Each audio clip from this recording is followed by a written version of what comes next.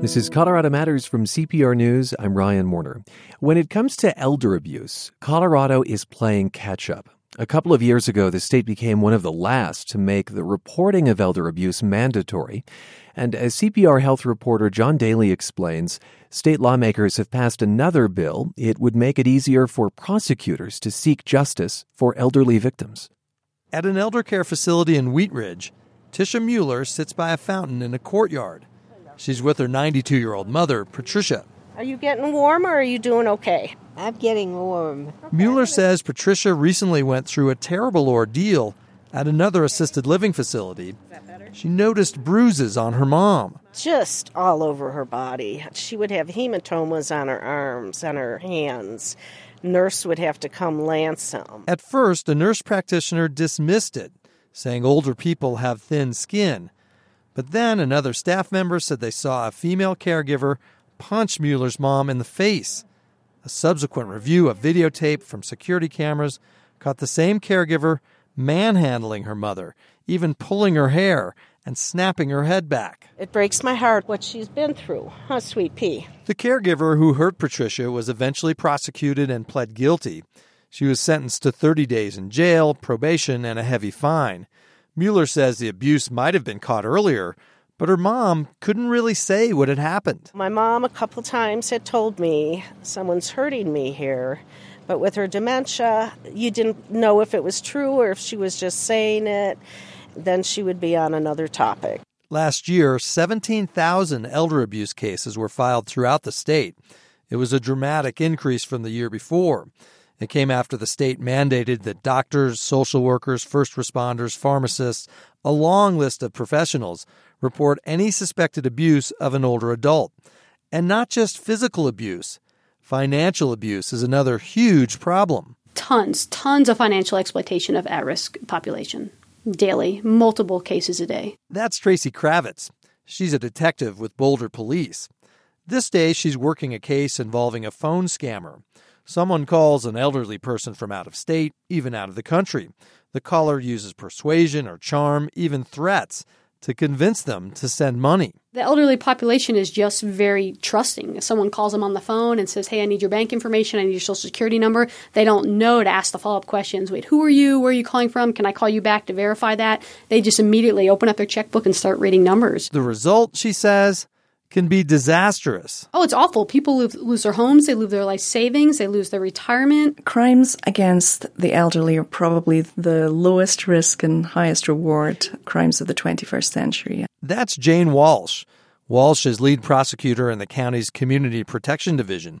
She says the elderly are easy targets, but cases involving victims with shaky memories or failing health can be hard to prosecute. There is really a huge increase in this type of crime, and I would say particularly on the financial side. It's that fact that led Walsh, other prosecutors, and a coalition of advocates to push state lawmakers to make a small but key change in the law. It allows prosecuting attorneys to expedite the videotaping of a deposition of an elder abuse victim. Right now, it can take as long as 4 months. Wheat Ridge Democrat Jesse Danielson is the bill's sponsor. It seemed like one very logical, common-sense, small step towards solving a very large problem facing older Coloradans across the state. Back in her office, prosecutor Jane Walsh plays on a computer screen a deposition from a recent case that illustrates the issue. Did you fill out these documents? Yeah, I did. A man in his late 90s struggles to remember details of various checks totaling $43,000. He signed them over to alleged scammers in an asphalt paving scheme. After you filled them out, didn't you mail them to the police?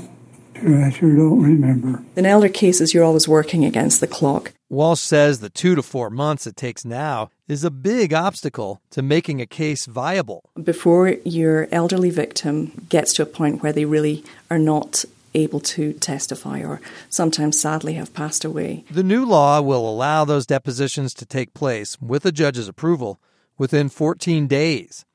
AARP was one of the groups that pushed for it. Elder attorney Dennis Alexander is their legislative advocate. I don't have any doubt that it'll make a difference. There'll be cases that'll be prosecuted that couldn't have been without this bill. And it's likely there will be plenty of cases, as Colorado's elderly population skyrockets. I'm John Daly, CPR News. All right, let's dive deeper now into the financial side of elder abuse. In John's story, we met Detective Tracy Kravitz. She works in Boulder Police's Financial Crime Unit and specializes in exploitation of at-risk adults. Tracy, thank you so much for being with us. Thanks for having me. When our reporter John Daly spoke with you, you were working on a case involving a phone scam. Explain how one of these scams works. The ones that we've been working on target at-risk adults, so we're talking normally people over 70 years of age, and it starts really simply with a phone call to their home. Most of these people have landlines, and then the one that I've been working on, she got a call at her home, and the person identified themselves as an FBI agent. And the caller proceeded to tell our victim that she had won a lottery, and he was going to help her facilitate bringing that lottery winnings into the country because the money was out of the country. And because he's with the FBI, he could help her bring it into the country. I mean, it raises all kinds of red flags for me. Why wouldn't it for someone who's 70 or older? That's a great question. They are pretty convincing on the phone. They normally know a little bit about the person when they call. They know where they live. Maybe they know something about the family. And there's a lot of sweet talk that's going on during this conversation. The one that I'm talking about right now, it happened pretty quickly, but some of these scams, they build up over time. So maybe the first call is just some rapport building, and then there's a call the next day and the next day. And then this victim just looks forward to these phone calls. So after the rapport building that goes on, eventually our suspect is going to be asking the victim for some money, normally in the form of taxes that they have to pay to help them bring the money into the country. But the victim are normally people who are isolated. They might live alone. Maybe they don't get out a lot. So this phone call and this person being interested in them, and then the allure of, hey, I have this golden pot at the end of the rainbow, all these factors together, it's called the hook. They just hook them in. How do you do this work? How do you do this work? It's just that it's so disgusting. Absolutely, and that's why we do it. Unfortunately, a lot of these kind of cases, especially the phone scams, we don't really get to arrest someone at the end of the day because they're either not in country, they're not in state, they're almost impossible to find. So our role really transitioned from an investigator to more in a social worker type role, and we just try to stop the bleeding. We just try to stop these people from sending this money because some are losing their retirement and their life savings, and we just want to help educate them and stop them from literally throwing their money away. Do the perpetrators ever get arrested if they're abroad, and that it's just that you don't do the arresting, or they're mostly getting off scot-free? I'm not going to say never because there are some lucky cases, but for the ones that I work predominantly, my jurisdiction is Boulder County, Colorado, or specifically the city of Boulder. We have some ways to work out of Boulder and maybe get other agencies in other states involved, but it's really unlikely we're going to find the ringleader in the United States that we can get. And to be honest, these are happening so often on a federal level, the FBI doesn't have the manpower or, the resources to go after all these things. How much money have you seen seniors lose in scams like this? I've seen a victim send well over $70,000. $70,000? $70,000, yes. And where did that leave him or her? Oh, not in a good spot. That individual pretty much tapped their resources. They had nothing left for themselves. They had nothing left to give their family. It's just a really sad situation. And then they're left to just live on whatever maybe Social Security or income that they're getting, and their savings is gone. And I presume that in the way that these perpetrators aren't prosecuted or even arrested, that it's rare for the money to be recovered? Oh, it's extremely rare. The only time we've ever seen the money recovered is if you can find that the middleman person that might be receiving the money, and before they send it off, it's not unheard of to be able to track that person down and maybe get them on the phone and explain to them that, hey, you just received this money and it's actually stolen funds. Because maybe they answered a work at home ad or something to receive money and then send it off somewhere else. So I've had one case where the money has been returned. I see, but that middleman or woman could be unsuspecting. Oh, absolutely. Interesting. Okay, and then you have to follow the trail. Do the people on the phone ever coerce the elderly person? Yeah, absolutely. So like I said, it normally starts off as a really nice relationship. There's the rapport building. There's the trust that's built. They normally refer to these people, our recent victim, as, well, she said, they always call me honey and sweetie, and it's a nice relationship. And as our victim is sending money, it's all great. But then once the victim either gets a clue and lets them know, like, hey, I'm not sending any more money, maybe I don't have any more money to give you, or my family told me to stop, or the police are now involved, then it turns kind of scary. Then they have like a whole new script they have to go off, and the phone calls don't stop. They continue excessively, and then they start to threaten them. They start to say, well, I'm with the FBI. I'm going to come to your house and arrest you. We had a victim 2 weeks ago that was told that her house was going to get burned down and they were going to come to kill her, just to, scare tactics to get them to send more money. According to the National Council on Aging, more than 90% of reported elder abuse is committed by a member of the person's own family. So I want to turn this conversation from kind of the outside threat to the potential for the financial threat to come from within. Sure. Maybe that's a family member, maybe it's a caregiver. Do you see that to a kind of case? Oh, absolutely. We see a ton of those cases, and they're normally we refer to them as that financial exploitation cases. And yeah, it's different dynamics than the phone scam, because these are people they know, these are people they trust, these are family members, these are caregivers, these could be neighbors, friends, and it happens a lot. Are there things that people can do as neighbors of elderly people to help them, to recognize the signs, or is this solved through the community in some regard? I really wouldn't put a lot on the neighbors. It depends how close they are. Other than checking in on these people, I really don't know how a neighbor could help and influence what they're doing financially. It really falls on, I think, the family to take an active role in what's going on and try to do things to help protect, almost like a checks and balances too, to get on board with your either elder mother, father, grandmother, grandfather, and kind of monitor their finances and their bank accounts, not take it over, because the elder community does not give up their independence lightly, but just as a checks and balances. It could be a cosigner on an account. It could be a POA that's just there for emergency purposes, but then it gives them access to these accounts and they could see what's going on and making sure, the money is not just going out to these random places. POA, a power of attorney, you're saying? Correct. Any other tips? How about for, this community that we're talking about with the phone scams, if someone calls you up on the phone and asks you for any personal identifying information, don't give it, period. No legitimate agency, financial institution, or anyone is going to call you on the phone and ask for your Social Security number. They're not going to ask for your bank account number. They're not going to ask you what you have in the bank. And that's what these people do. How about just getting rid of your landline? That's great. And we try, but unfortunately, people who have landlines are so tied to them. Either they don't have a cell phone or they think the landline, they're not going to be able to survive without it there. They'll say, oh, my doctor has this number, or this is what my daughter calls on. And it's very hard for them to give up that landline. The best we can offer is, hey, how about get a phone with caller ID? And if you recognize this number as someone we've just told you is scamming you, don't pick it up. But it normally doesn't work. Do you have a list of numbers to be wary of that we could disseminate?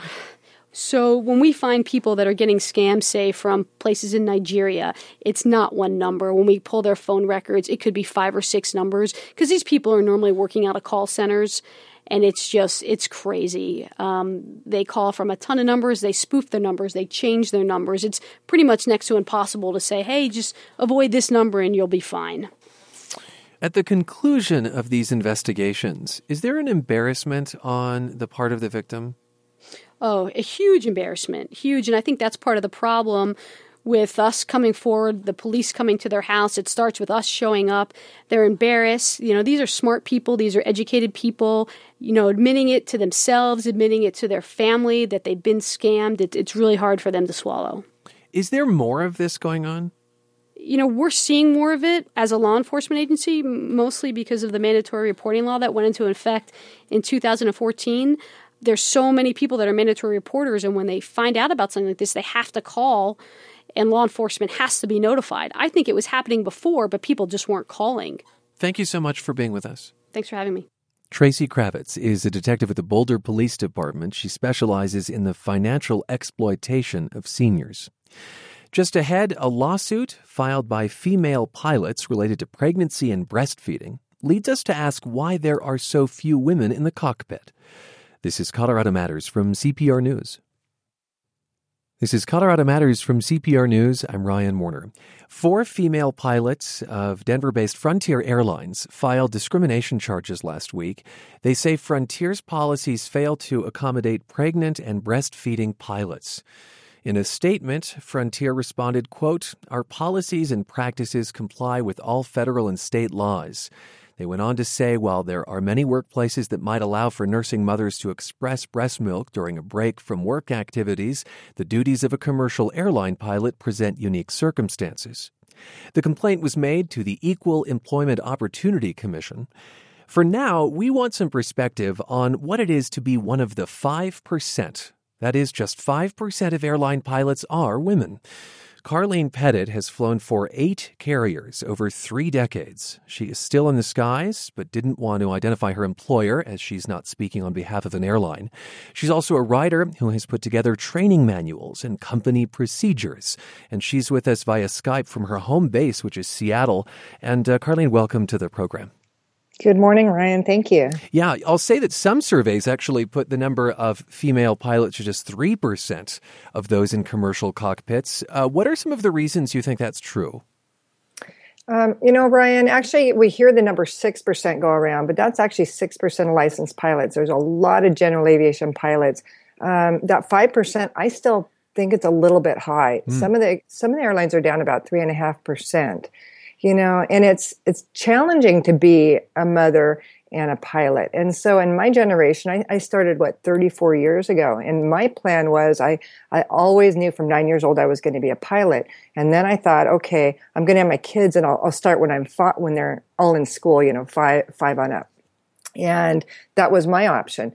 And I actually started when the youngest was 2 because an opportunity prevailed. But you have a choice. Either you wait, or you're going to not have children and give up the chance for a family and a career, or you're going to do it all. And it's really difficult to do it all unless, in my generation, there's the women who flew and had babies right now were the ones who could financially afford it. They had the nannies and, they came from a different station in life from normal population like myself.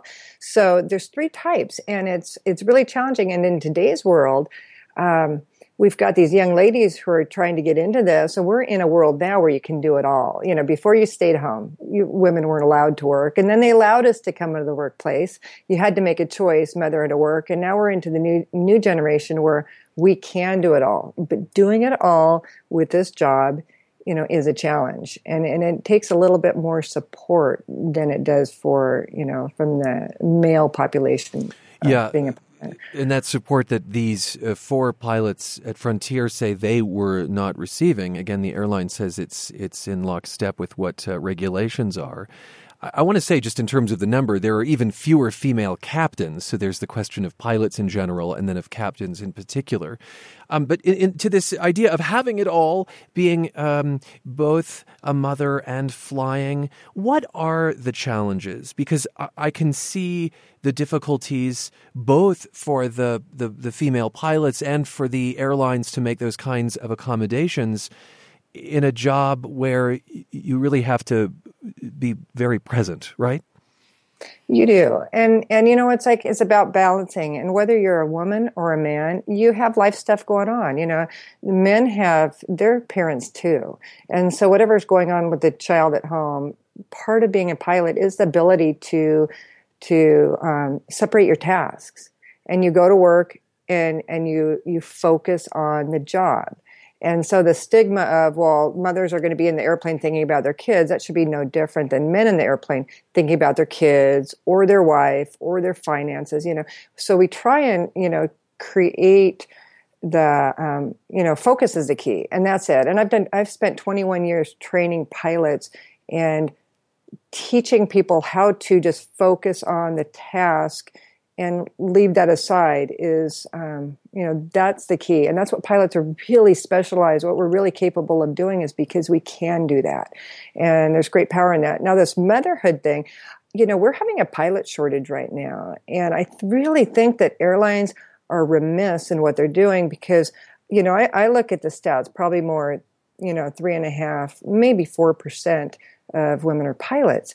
And if you think about this pilot shortage, where are we going to get the pilots? We can get them from the female population, except for right now, women are thinking they don't have the ability to do this. And this lawsuit that came out, it's showing what some of the challenges are. So if airlines just if the commuters created more worker-friendly environment for these young women coming up in their childbearing years that enabled them to job share, provided, areas for them to nurse or, and just extra things they needed, those commuters would learn that women would be more dedicated and loyal to their company because we're starting out with the 2 and 3 year old, then we go into the grade school level, then we go into the teenage years, and there's always parenting challenges. Let me just, Carlene, explain. When you say commuters, what you're referring to there are the commuter airlines, because you say there's a real difference in the accommodations made between those smaller commuter carriers and the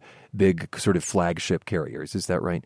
Oh, yeah. You know what the big difference is financial. These commuter carriers, some of these people are making $30,000 a year. I actually took a pay cut to start my first airline job from my high school job. That's how bad it is. And so you don't have the financial resources to get help. Let me go back to this idea, though, of the logistics of like breastfeeding, for instance, or of pumping, and what kinds of accommodations could be made for that.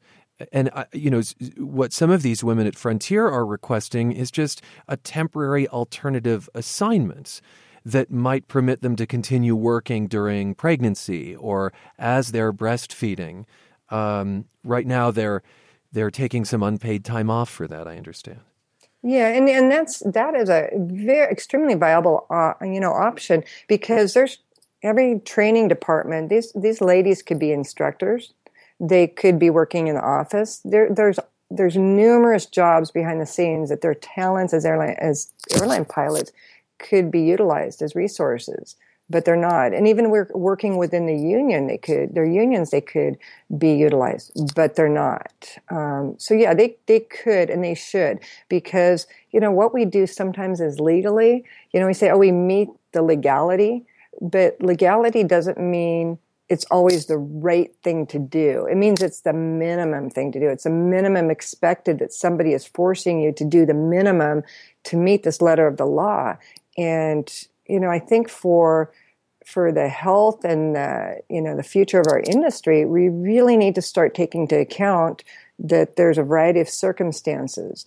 And once again, it goes back to, if we're running an airline, I would create an opportunity for not losing my resources and making them go unpaid, to bring them in and being part of this airline family to help build and grow and support. And you're going to have dedicated pilots. And you're also going to, we have to think about this with the women are bringing these children. We're supporting our world by bringing these children into the world. The airlines, there's an opportunity for men. Quite often that pilots will leave the military, get hired by the airline, and then they have the opportunity to go back to the reserves, and their job is secure. So they're getting actually quite often getting paid more in the reserves than they would at the airline job. Carlene, I'm getting a little noise on your headset there from Skype. Oh, so if you'll keep that nice and static. I just want to go again to this logistics of pumping while in the air. Are accommodations made for that when you're in the cockpit? Well, I've never had to experience that myself, but there's no accommodations made for pumping in the air itself. There's no room on the airplane, and unless they went into the lavatory to do that. So part of the question is whether those facilities are made available on the ground, then, I presume. It would be on the ground, because really you don't, the commuter flights and the length of the flight, I fly 12 to 14 hour flights. That's not what these ladies at this level of their career are doing. Yeah. They're doing more 1-2 hour flights. And so they could schedule it, but it would mean just a little bit more time between one leg to the next and not rushing. When we put out word that we wanted to talk to female pilots, we heard actually from quite a few, including Jean Harper. She was one of the first 3 female pilots who flew for United. She retired in 2013, and she says things really have improved since her early days. From the perspective of someone who was in near the beginning of women being hired, we've come a long way in almost 40 years. At first, we were petrified to step out of line. The job was so hard won that we didn't want to do anything to threaten it, to stand out, to be different, or to appear weak, whiny, incapable, because that's what the men were threatening, that we were going to quit because we couldn't handle it. So we put up with a lot of garbage that we probably should not have. But over the years, sensitivities have changed. People have become more accepting. And now, if women see something that isn't working for them, we actually seem to have the confidence to be able to step up and say, I have the right to express my needs, and I expect them to be met if you want me to continue as an employee here. In general, how have you been treated by male pilots? I have gone from exactly what she said, from when I first started, chief pilot, or actually I was flying with him, threw his flight bag on the ground and said, I don't want you here. You're taking a man's job. It has transitioned into acceptance, but I'm also at a level where I've got 7 type ratings and I've instructed for 21 years. And so I have a little bit more acceptance because of my experience level. And so there still is, I had to prove myself when I got on that 747 as a new hire. And the pilots, they'd look back and they said, it was kind of like, why did you get here? Why are you here? Is it because you're a woman? And that's always been the stigma. So when I was able to say I did this and this and this and this, all of a sudden they realize I have more experience than they did and I'm accepted. So it still is a challenge as you're working up. And I thought it was better. I thought it was. But there have been, over the last 6 months, numerous signs and situations that have been arising that indicates we're not there yet. It is better, but we're not there yet. Thanks for being with us. You're welcome. Commercial pilot Carlene Pettit flies internationally for a major U.S. carrier. She's also an author whose fiction books include Flight for Control and Flight for Safety. Coming up, enlisting students to help fight religious extremism. This is Colorado Matters from CPR News. It's Colorado Matters from CPR News. I'm Ryan Warner. ISIS and other extremist groups often recruit online. Answer the call of Allah and His Messenger when He calls you to what gives you life. Imam al-Qurtubi says that what gives you life is jihad. So the U.S. State Department has launched a new countermeasure, enlisting people who know a lot about social media. That's college students. The U.S. attorney here, John Walsh, is part of the effort. The Islamic State has a really professional operation in English devoted to trying to win over young people who may be alienated to their cause. The Obama administration asked students to come up with a plan for how they'd use the internet to take on radicalization. Walsh says the request wasn't limited to Islamic extremism. Could be anything. The whole point was not to be too specific so that we wouldn't be stifling good ideas that might come. Well, last week, teams from 3 Colorado schools presented their social media plans. The winning team beat out groups from the Air Force Academy and CU Boulder. Sharona Greensteiner is a member of the first-place team from, drumroll please, Community College of Aurora. And welcome to the program, Sharona. Thank you. What did your team come up with? What message did you decide to land on? We came up with Thank You, America. And we came up with Thank You, America because most of our group are actually immigrants. So when we were talking about extremism and fighting extremism, combating extremism, we came up with a concept that really spoke for ourselves. And that was thanking America for the wonderful life and great opportunities that was given to us place in this country. And the way it connects with fighting extremism is that this is the message that we immigrants should spread and let know to the non-immigrant as well as the immigrants. When we promote the concept of inclusion, the concept of integration, then we are making the job a little bit harder for ISIS to recruit those who are isolated. Because their message is the United States is evil and does no good, essentially. That's the message that you wish to counter? That United States does not have a room for immigrants. The United States does not give a place for the immigrant, that the United States is not a place for the immigrant, and therefore an immigrant should come up or find a better place. And that is what they are targeting. And that was the exact issue that we wanted to combat, because integration, inclusion, unity, the concept that all immigrants have a place in this great country. And I want to say that those who have been radicalized are not all immigrants. It's important to note. But this does remind me of the story of the two Somali sisters and their Sudanese friend from Colorado who were recruited online, tried to fly to Europe to join the Islamic State. I wonder if anyone in your group has ever been approached with that kind of radicalizing message? I'm not aware of that. Okay. I am not aware of that, but I do know that those messages are there, and this is exactly what we try to counter in our social media.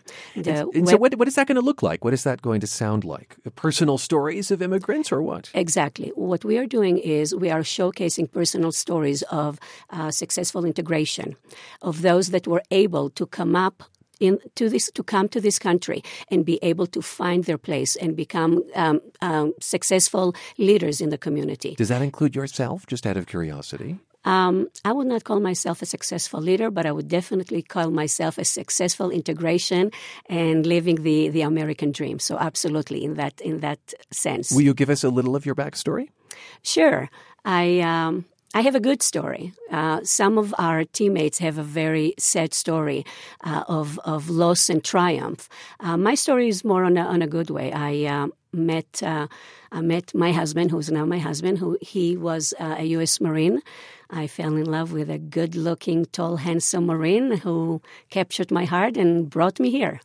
What is the audience for this? So is it newly arrived immigrants? Is it an audience abroad that might be radicalized? Like, who do you think would respond well to this message and maybe have their minds changed? We hope to address all of the above, but more specifically, we hope to address those immigrants who come here to the United States who are already here. And we want to give them a message of hope and inspiration that becoming a part of this country opens the door for them. There is the opportunity to live good life, to reach and to be able to achieve their dreams, good life, provide for their family, live safe life, and provide security and education for their children, and become part of this wonderful country. What are the platforms to do that? Is it the sort of traditional social media, if I can say traditional now, Twitter, Facebook, or what? Yes, we have done that. In our social media platform, we have a website that we developed, we have the Facebook, and we have the Twitter. In all of them, we showcases, as I mentioned before, the successful stories, testimonies of specific individuals, immigrants that had been able to come here. But we also, in our campus, we were also developed different civic engagements and events that we had the student participate. In addition to that, we were able to collaborate with the city of Aurora.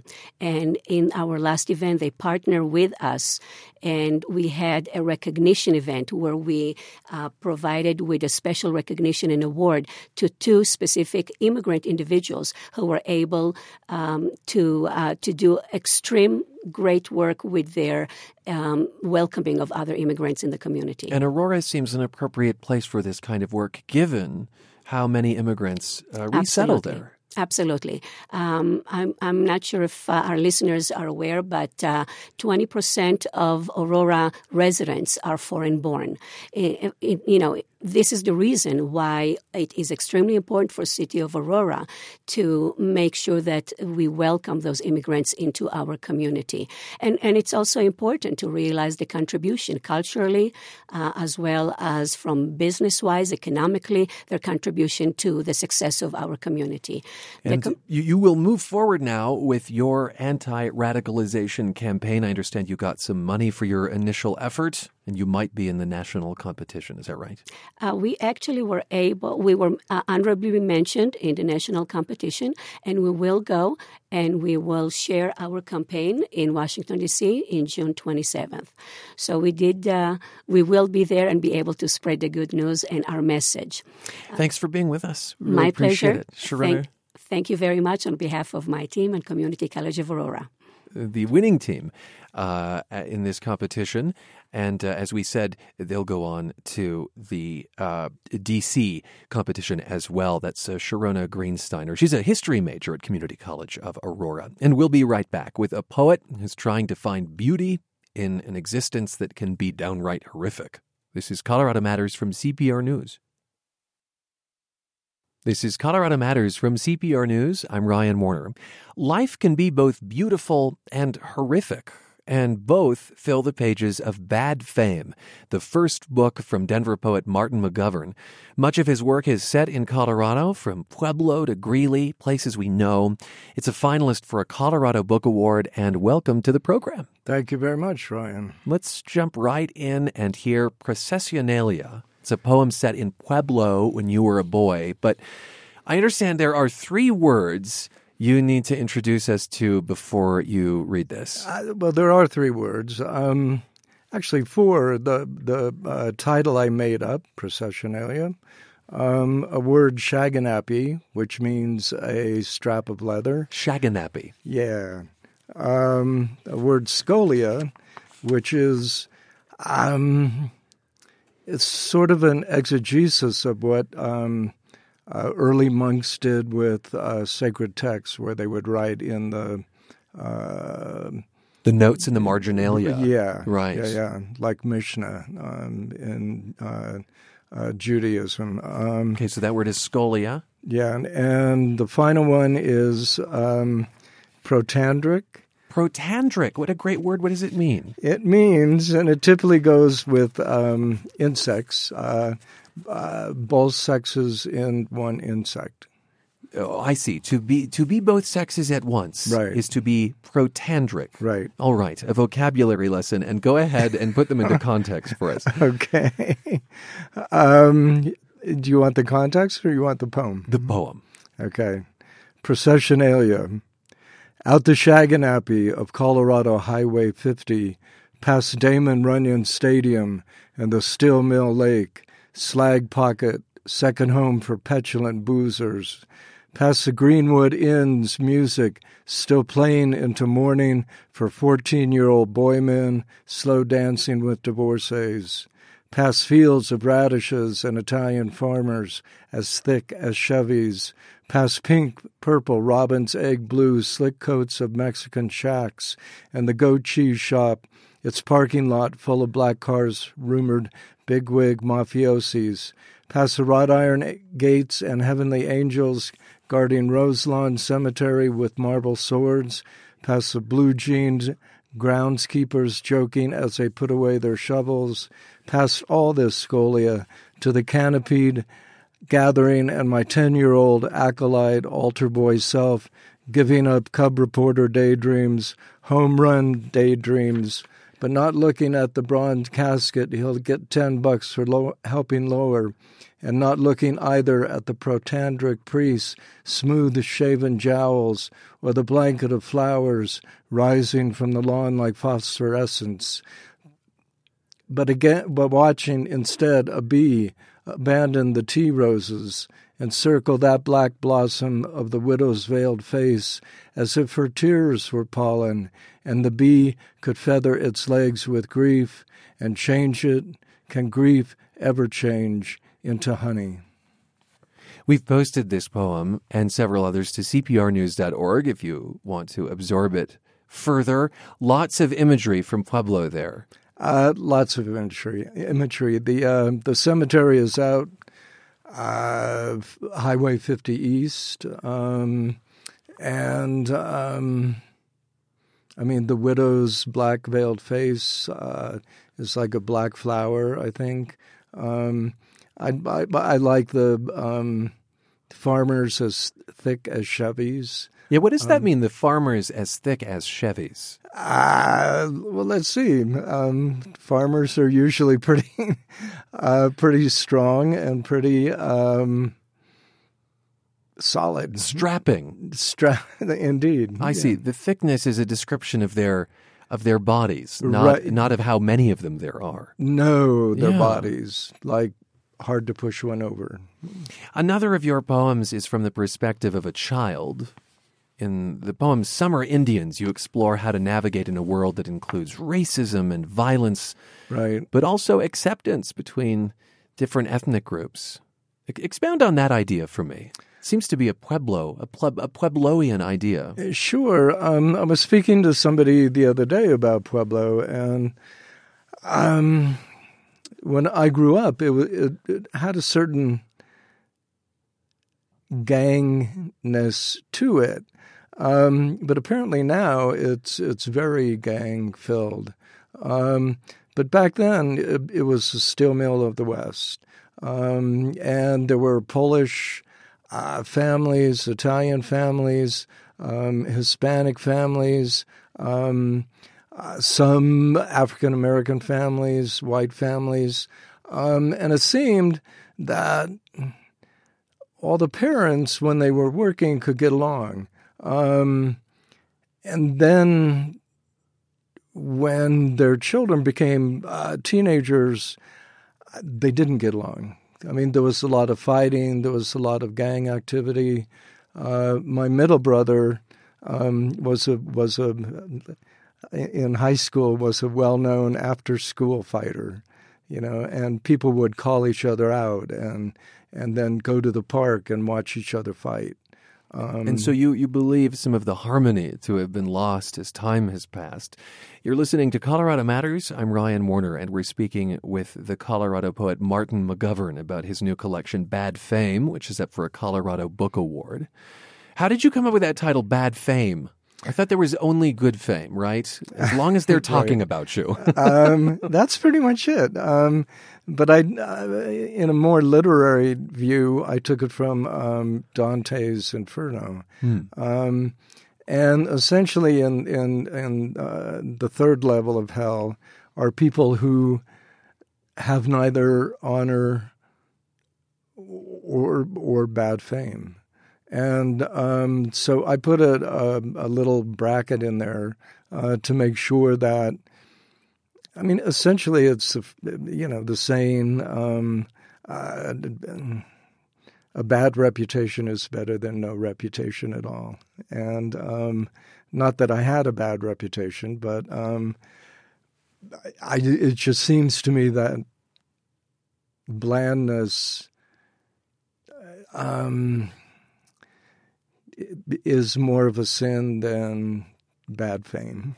Blandness is the ultimate sin in your mind, not being interesting. True. Yeah. Okay. Yes. Wow, what a life view. I love it. In your poem, The Rainbow Diary, you describe a family setting out on a summer fishing trip. And then you imagine all the things that could go wrong. Right. And I'm going to offer listeners a warning that the poem is graphic. But I would like you to have... I would like you to read just an excerpt for us. Sure. And part of it, way back when, people wrote a lot of poems about photographs. And I had a photograph that the Denver Post took of my family, getting ready to go on a fishing trip in the summertime. Of your own family? Yeah. Okay. But I thought everybody's doing picture of blah, blah, blah. So I decided just to write it as if it were that. A picture poem. Yeah. All right. And I think y'all asked me to stop where I say such a home movie. Oh. Because part of it, too, is that As a parent, I've learned, but even when I wasn't a parent, parents must worry about the most horrific things. And then I remembered when we were little watching 16 8mm films, and the most fun was watching that go backward. And seeing the film in reverse. So how about you read it for us? The Rainbow Diary. It's summertime. Let's go, everybody. Everybody ready? A family packing for a trip. 3 boys, their hair cut in burrs. The mother holding a camp stool and looking at the oldest boy, who's looking at the middle boy, who's looking at the youngest, while they duel with fishing rods, and the father looks at the mother. Will they catch many fish? How much will be spoken? How much will be left unspoken? See the youngest slit his thigh with a fish knife. Watch the middle boy, his hand severed by the outboard and drifting like a small shoe toward the lake bottom. Is the oldest losing an eye, the iris snagged like a rainbow trout? Is the father driving their car with all of them in it into the river? Is the mother whispering prayers? How much love can they kill? How many fish can they catch? How many will they throw back? How many will get away? See the car fly backward from river to road. Such a home movie. Do you have a capacity to imagine the worst? I'm guessing you do, having written that. I think I do. When the nicest thing that happens in that poem is someone slits their thigh open with a fish knife. I think, that's the kind part. And does that infuse other poetry for you? The cataclysmic thinking? It does. The writer who wrote the interview to this book talks about an ungodly anxiety that I have, but also an appreciation of the beauty of the world. The two can't coexist, or can't exist, I guess, without the other. Thanks so much, Martin, for being with us. My pleasure. Thank you, Ryan. Martin McGovern teaches creative writing at Regis University in Denver. His first book of poetry, Bad Fame, is a finalist for a Colorado Book Award. Those awards will be announced May 21st, and as I said, we've posted several of his poems to cprnews.org. I'm Ryan Warner. This is Colorado Matters from CPR News. Thanks for being with us.